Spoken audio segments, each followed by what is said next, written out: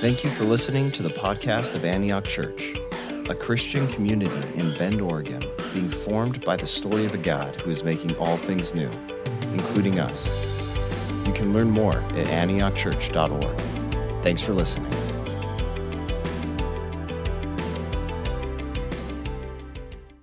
All right, good morning. How are we doing today? Good. Well, my name is Sean, and I'm one of the pastors on our team, and it is my first time getting to preach in this space, so I'm excited to be in here, be inside. Sure, you can clap for that. It's fine. Yeah, sure. I am glad that Josh is back in the booth because he put batteries in my microphone. Kip sabotaged me 2 weeks ago, made me look like an idiot, so we should be all set there.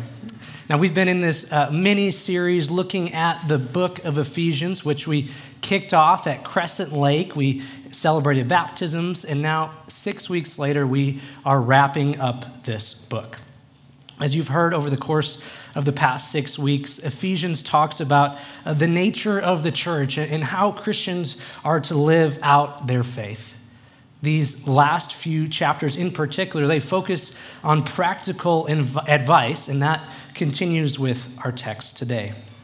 We've seen some big claims made throughout the book of Ephesians that God unites everything in the universe through Christ, puts everything under his authority. That is the big story of God. That God has created a new humanity out of old animosities, that we have been chosen by God before creation, that we are raised with Christ, will be with him in a new heaven and a new earth. The book started with a lengthy prayer, and it's going to close, as we just heard, talking about prayer.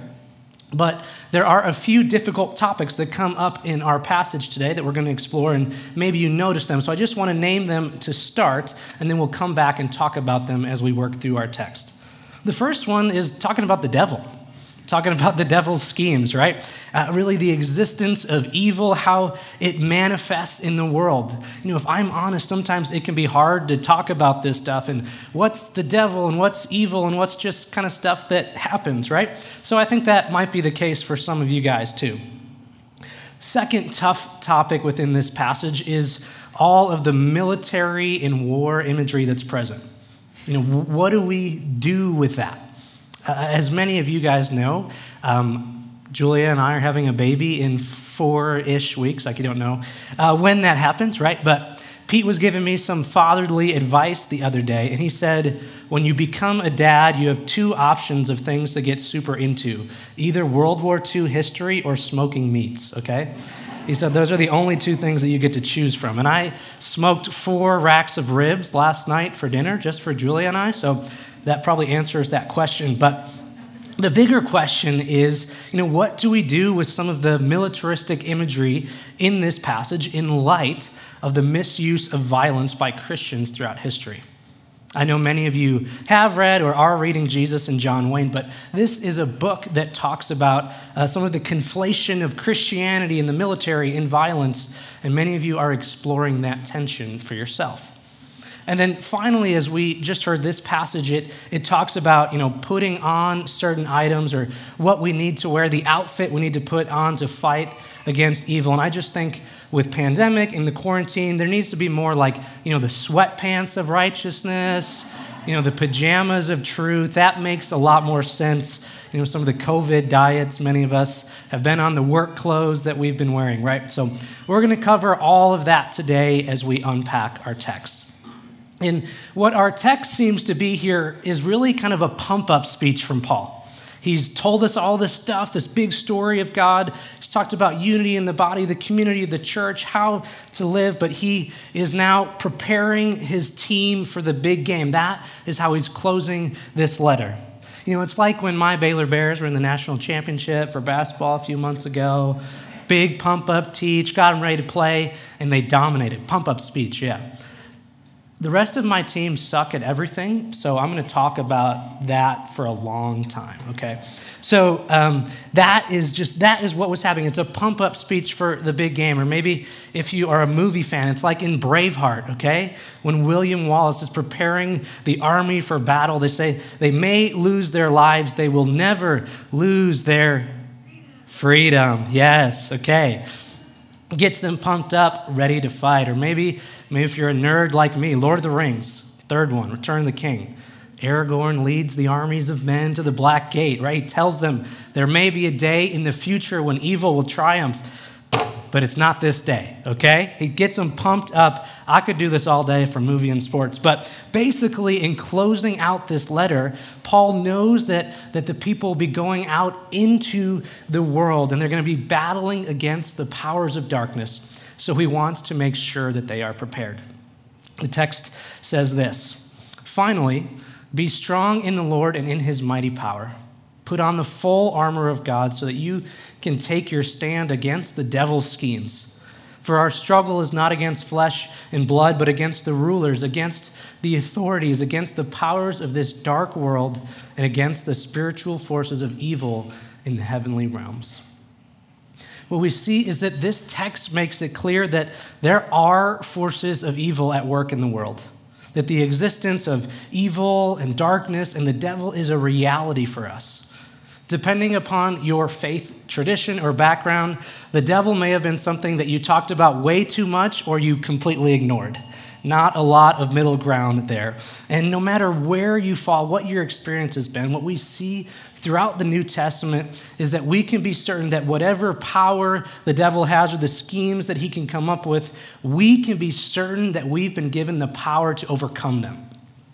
Too often we think of this as being a battle between, dark and light, good and evil, God and Satan, equal and opposing forces, challenging one another, battling it out. And while that may make for a good movie plot, that's not the case. These are not evenly matched foes. In fact, God has already won and defeated Satan. We know how this story ends and who is the loser. I said earlier, as an expectant father, I'm more into smoked meats than World War II, but World War II actually does highlight this idea. We kind of it's the difference between D-Day and VE Day, or Victory in Europe Day. D-Day was the decisive moment of the war. It was on June 6, 1944. It determined the outcome of the war. There was no doubt about where it was heading, but it wasn't over. The mopping up operations continued until VE Day, Victory in Europe Day, on May 8th, 1945. That was when the war in Europe was over. So in a sense, we live between those 2 days. The decisive battle has already been won by God.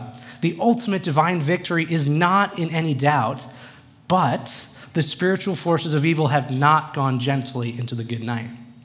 The devil, allied with all the evil powers of darkness, continues to scheme against God, to work towards destructive and divisive ends, and to attack the saints of God. Paul talks about evil throughout the book of Ephesians in chapter 1, 2, 3, and now 6, because the forces of evil are not happy about the resurrection. Their rule has been challenged. Communities loyal to Jesus have been springing up, bringing people together. They're demonstrating the power of God. So even though evil has lost, it's trying to do everything they can to stop this. C.S. Lewis talks about this in his famous work that I'm sure many of you have read or familiar with, the Screwtape Letters. If you don't know it, it's a satirical set of letters from one devil serving as a mentor to a lesser devil, a new devil, and he counsels him how to undermine God's words, how to distract people, and offers up some shockingly accurate comments on human nature. But in the introduction, C.S. Lewis says, "The general public prefers either to ignore the forces of evil altogether, to pretend that they don't exist, to use cartoon images of a devil with horns and hooves as an argument to that effect. So you don't really believe in all that nonsense, right? Or to take an unhealthy interest in everything being demonic, which can be just as bad." And I know that it can be hard to figure out what is actual evil versus what are things that are just happening. And while that is a tough challenge, wherever you fall, Paul reminds us here that evil is real, and we must know the tools at our disposal to defend ourselves from evil. Paul tells us to put on the full armor of God to take our stand and to fight in this battle. Again, this militaristic imagery that's prevalent throughout the Bible can sometimes make folks feel uncomfortable. And I do want to be very clear, we have nothing but gratitude for all veterans and those who have served. I see a few over here that we're grateful for. I have many family members in the military and so grateful for their service and those who have sacrificed so much for us. But we can also recognize that these texts can be dangerous in our hands because we've proven time and time again that we like to pick up non-metaphorical weapons of war and use them. That the church has too often aligned itself with the empire and military forces. Church history contains too many examples of crusades and of blessing the armies and weapons intended to annihilate other members of God's creation. So I'm always cautious when I approach a text that seems to blend the church's faith and military force together. And yet, in light of all that, what this imagery does is it reminds us that faith cannot be complacent and that we cannot ignore the daily reality of evil.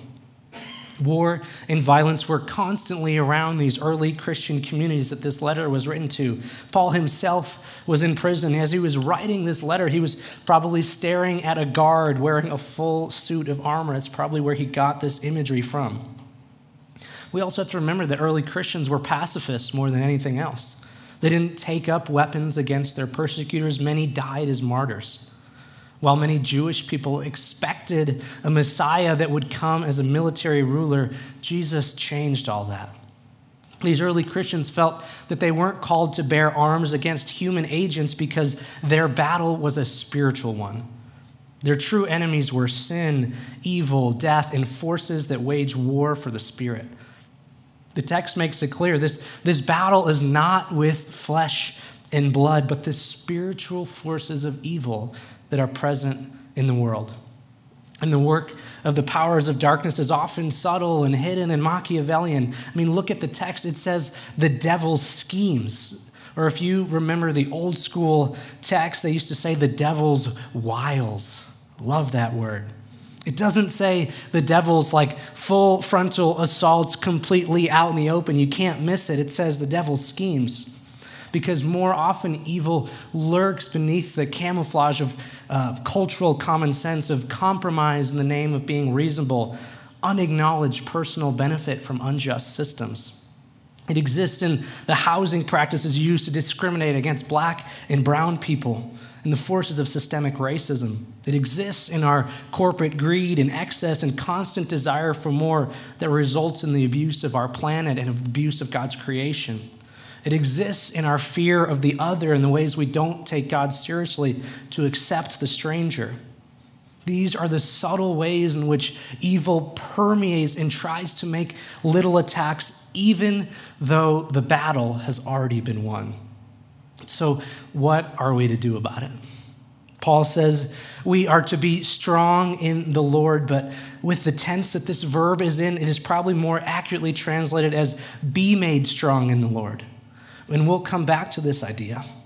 But Paul lets us know that we go into this conflict with our community alongside us.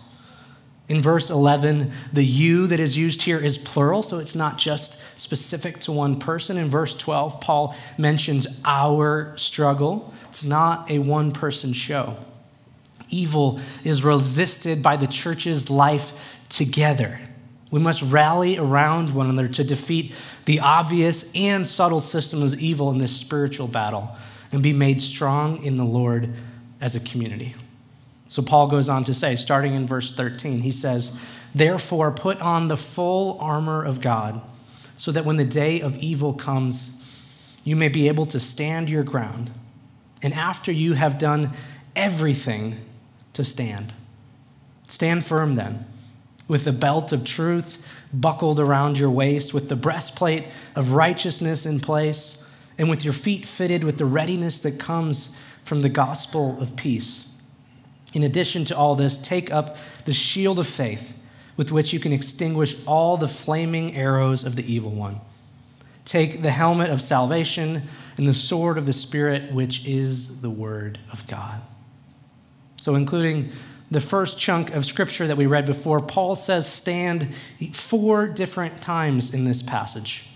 And I know that sometimes just stand can feel passive. You're just standing there. But this is more like taking a stand or gearing up.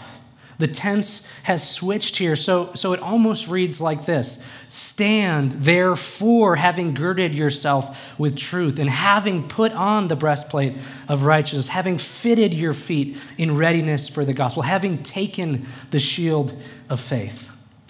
So in light of what Paul has already said in this letter, he is saying to stand firm, we have to be nurtured in a tradition, in a faithful community, and grow deep in its rich soil. The roots that develop are what allow us to stand firm. That combined with God's resources is how we stand firm. And if you'll allow me just one small tangent, since I have the microphone, there's nothing you can do about it. Standing firm is not the same thing as being stubborn.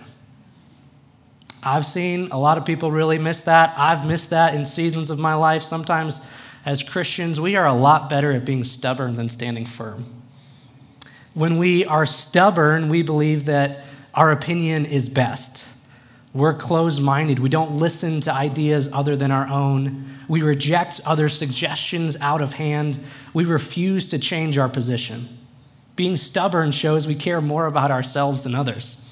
We're committed to being uninformed. We don't want to grow. We don't want to listen. Oftentimes, the stubborn heart is the result of insecurity. On the other hand, when we stand firm, we are committed to truth, but we are willing to debate. We're willing to listen to others. We're willing to consider all alternatives. We aren't afraid to talk about hard and nuanced and gray topics.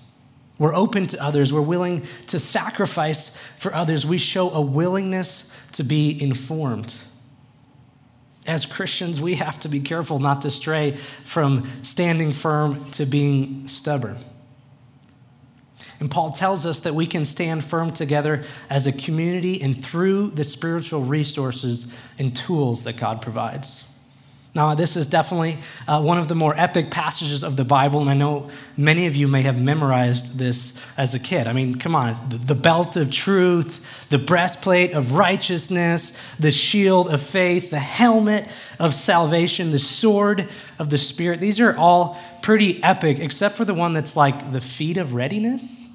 Is that shoes? Like, one of these is not like the other, is kind of all I'm saying. But the equipment that Paul is talking about here, that we are to utilize in the spiritual battle against evil, they are not instruments of destruction, but they are tools to build up the community and equip the saints for ministry. I mean, if you look back at that list, the tools at our disposal are mainly defensive. They are equipping us to withstand attack and still be standing at the end of the day. So the first one is the belt of truth. This tool recognizes that even in our 2021 world and the deconstruction that going through with faith, there still is truth, that we can rest on the truth of the gospel. As N.T. Wright puts it, the gospel isn't true because it works because it's true.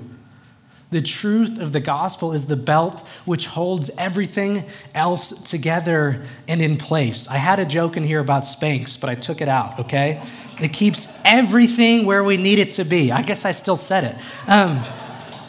This points back to what Paul is talking about even a few chapters ago, talking about speaking the truth in love. We are committed to the truth of the gospel. Next, we have the breastplate of righteousness. While righteousness feels like a pretty lofty and churchy and theological word, this tool recognizes that because of Jesus, we can put on righteousness ourselves.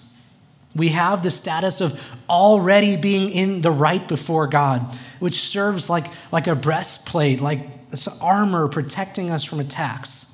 And this points back to Paul's conversation about how our new self is created according to the likeness of God in true righteousness and true holiness just a few chapters ago.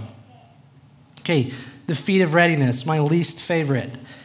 But I think that the feet are not the real star of the show here. It's the feet of readiness that comes from the gospel of peace.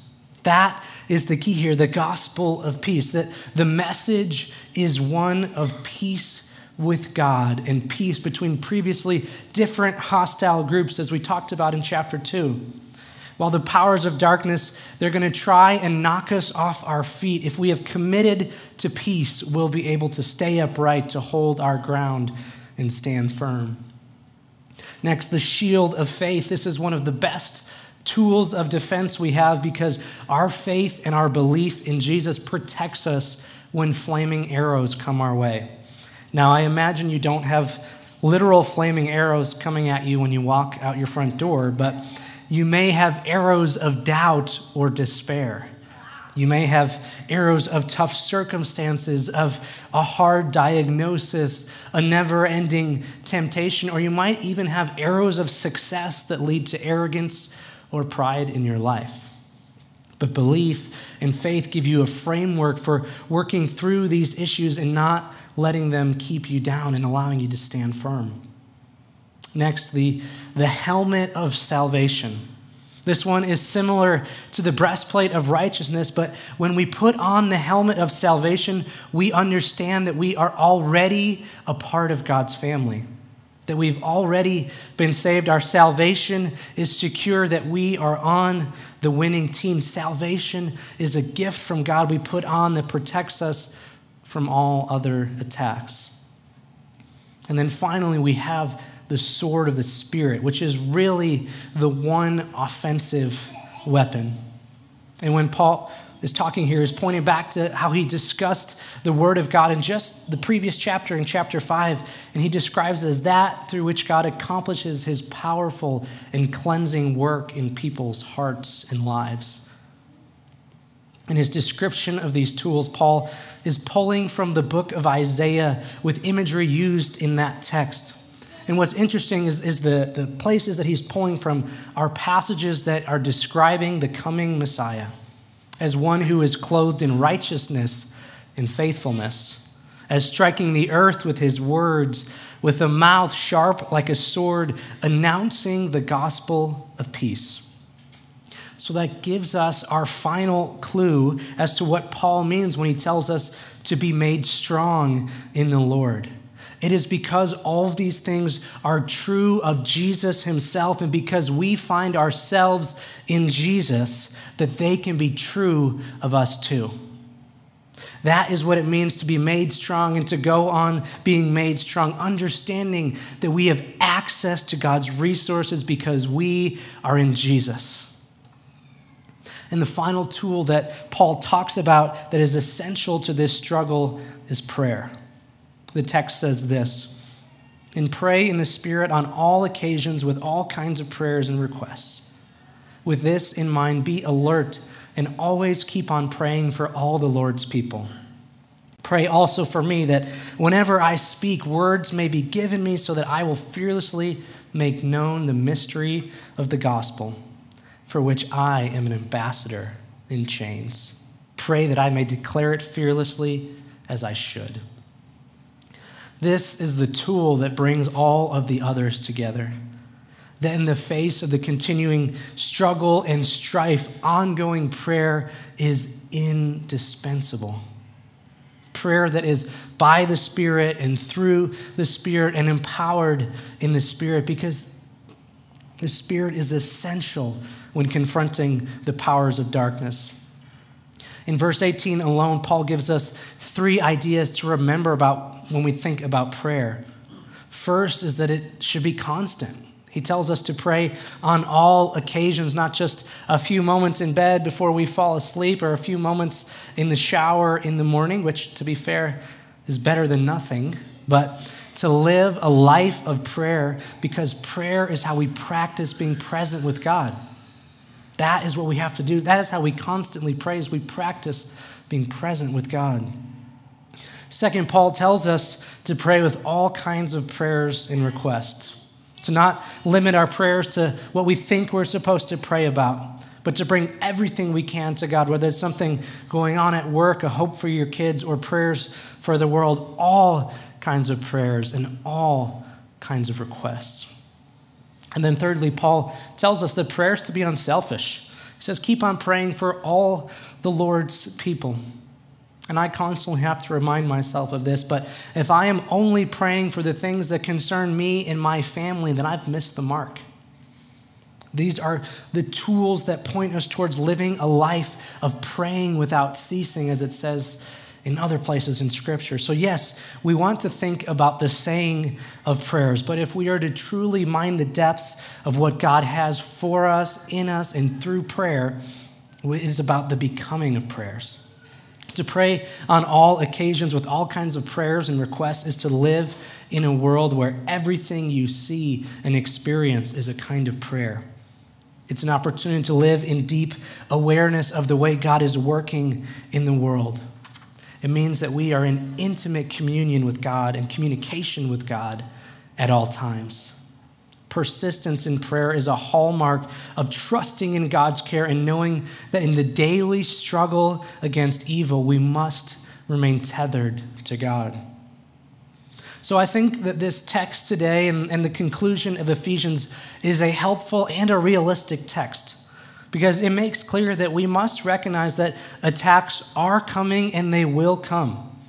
And in light of this, we must learn how to put on the armor of God and stand firm. Yet in this struggle with evil, those who are in Jesus are actually on the defensive. And that's not a bad thing. We've been conditioned that being on the offense is what we need to do. But when we read this text, I don't think the takeaway is like an onward Christian soldier's battle cry. The cry is for the faithful of God to stand firm and withstand the attacks of evil, knowing that the ultimate victory is already won, that we have access to the tools God has given us and access to God himself through Jesus. It's the fourth quarter. We have a 5-touchdown lead, okay? We can run out the clock. They're trying to take cheap shots at us, but the ending is not in doubt. So yes, the community of faith will be attacked, and evil is specifically seeking out the people of God.